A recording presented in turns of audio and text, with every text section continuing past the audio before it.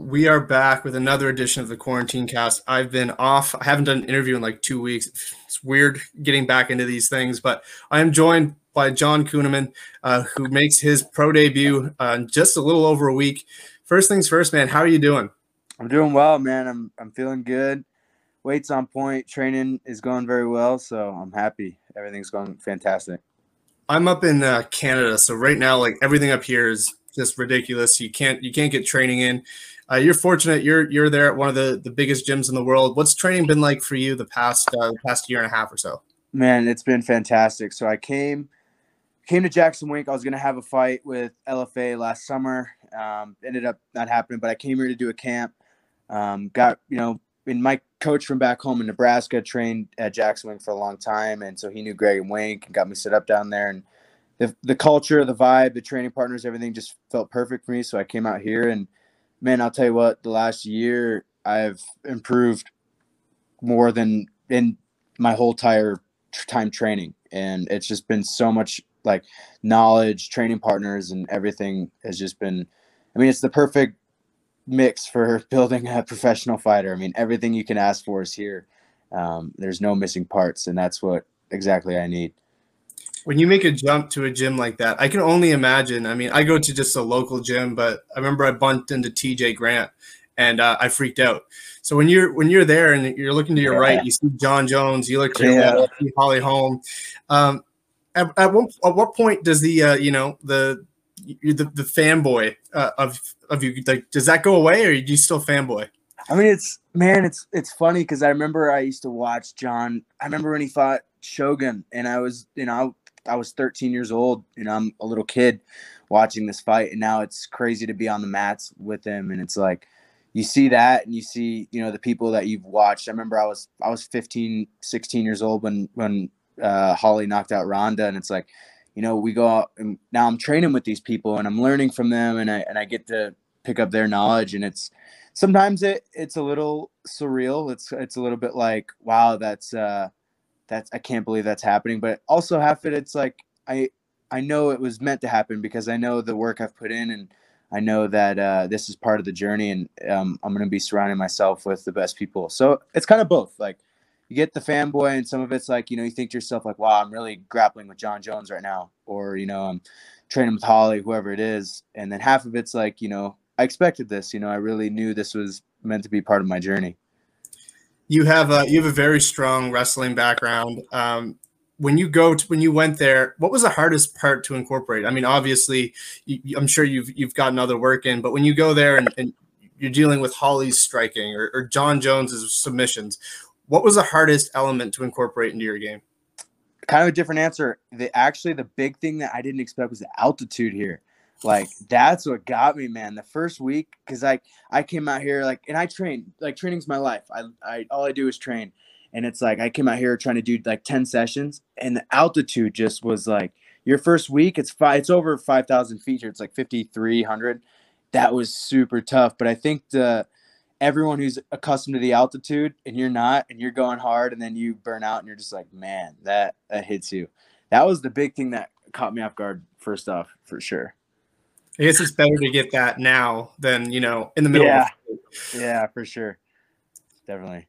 So you've had a little bit of a layoff with the pandemic. You said you were supposed to fight for the LFA last summer. Yeah. What's been the main reason for the layoff? Was it just inability to find a fight?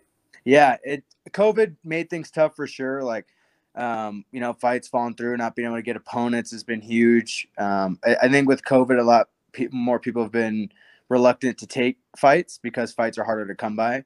And so it's just with all that combined, just trying to find a fight has been, the search I've been asking my old manager so many times, hey, can I get a fight? Can I get a fight? Can I get it? We just couldn't find anything. And now that things seem to be opening up and heading on the right path to be back to normal, I think we'll be able to start getting fights frequently again.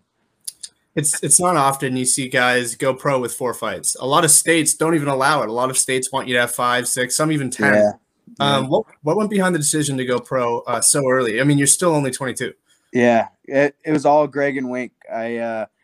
talked to Greg, and we were looking at, some amateur fights back home in Nebraska and just wherever we could find. And Greg and Wink said, no, you're ready to turn pro right away. You're ready. And for a second, I was a little unsure. I was like, it took me a second to be like, am I ready? But, I know Greg Jackson's been in this game literally longer than I've been alive. And, he knows. I trust him, and he said, you're ready, and it wasn't even a second thought for him. And so if he feels confident in my abilities to turn pro and fight at that level, I'm ready. You're going up to Alaska. Have you been to Alaska before? Yeah. No, never. I've never been to Anchorage, and man, I've never been anywhere this far away and up north. It's just like a totally different place. Like it doesn't even, you don't even think about Alaska really. It's like I'm used to, people not even, I'm from Nebraska, so everyone, looks at Nebraska, it's a flyover state. I never think about Alaska like, oh, let me go to Alaska. So coming here is going to be, it's a cool environment, and I'm excited, because I've never been, somewhere like Alaska. You're facing Devin Paulson. He's a 4-fight pro. He has 4 fights as a pro. What's your thoughts on the matchup? And do you think that, the 4 fights is going to be a factor? Like, do you feel like he has experience advantage? I mean, experience is experience, but you look at, like, for one example, you look at Aaron Pico, one of my training partners out here at Jackson's.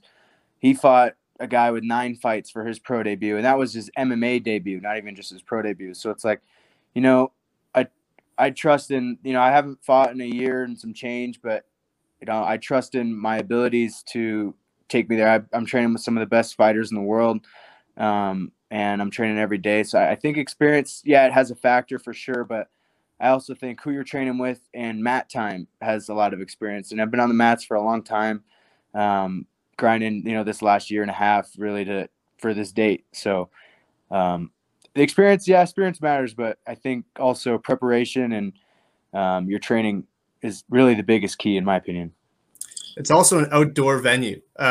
Is that something that excites you? And have you ever competed outside? Never. No, I've never competed outside. So that'll be kind of cool. Yeah, I mean, it's definitely interesting. It's on Fight Pass. Does that excite you, knowing that you're going to be able to watch from your family back home? Oh yeah, for sure. That's honestly one of the bigger reasons why I was very excited to take this fight, for sure. I know you're still 22 and you don't want to look too far into your future. You don't want to look past Devin Paulson. But when you look ahead to the next couple of years, do you want to stay busy to make up for lost time, or are you okay with like easing yourself into it?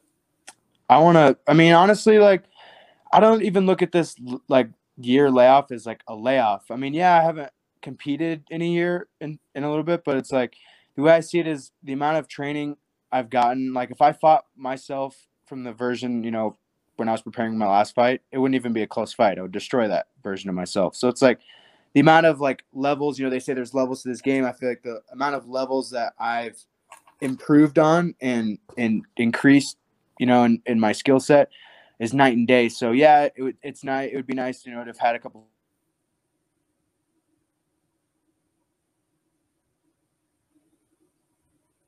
skill sets improved through my training. And that's the most important factor. So, I mean, yeah, I'd like to take fights, but honestly, I'm just here to whatever fights that I feel are right to take me on to the next step in my journey and get into the UFC. You're also dropping down in weight. You've competed up as a light heavyweight. This fight's at a catch weight of 180. But you want to go down to 170. What's the reason for dropping down weight class?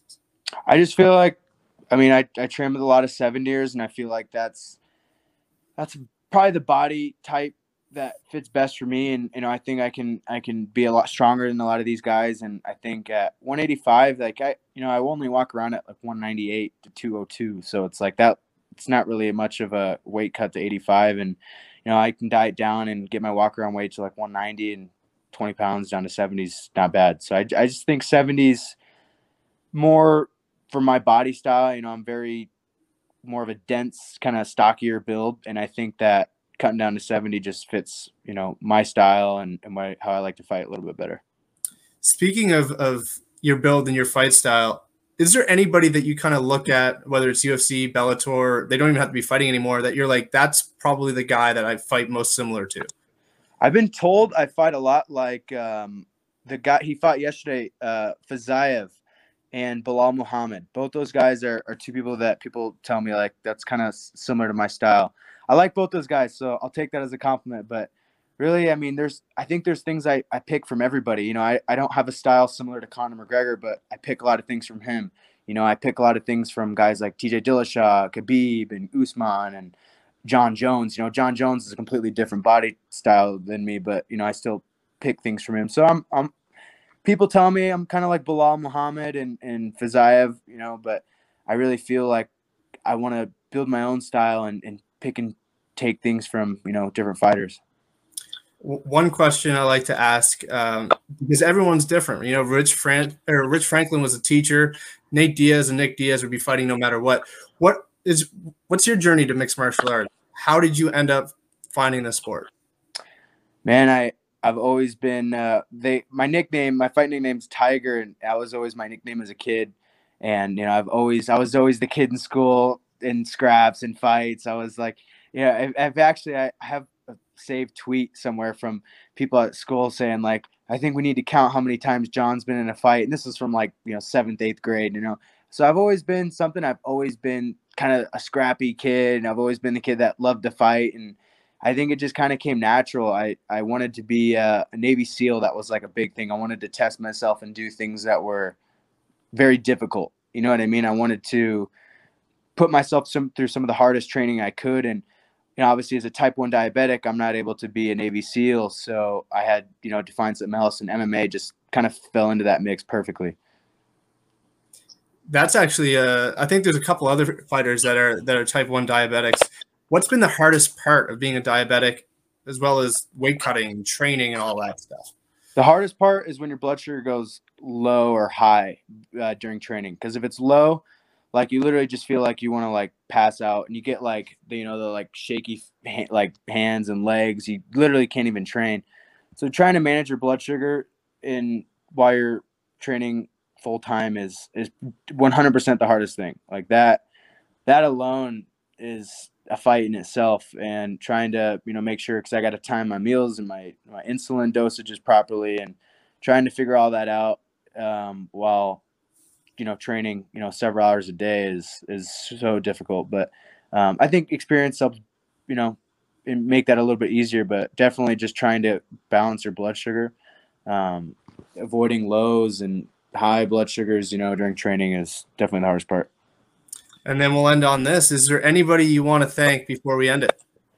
I just want to thank all my coaches. You know, without these guys, you know, I wouldn't be anywhere today. Greg Jackson, Mike Winklejohn, Alex Sikpang Pondam, even my coach back home, Ryan Jensen. You know, without him, I wouldn't have even been to Jackson Wink. You know, if he would have never, during his UFC career, if he would have never did his camps here, I would have never had the opportunity to get to know Greg and Wink, Coach Alex, and even the general manager at Jackson Wink, Misha. You know, he's been a life changer and getting me set up and getting me opportunities out here, and taking care of me and making sure things are going properly for me out here. He's kind of been like, I call him Uncle Misha. He's kind of like my little guy's guardian angel out here. So I know I'm really all the coaches and the staff at Jackson Wink. These guys have been, I mean, they've been literally, they welcomed me with open arms like family the day I got here. And that to me I'll always remember that for sure.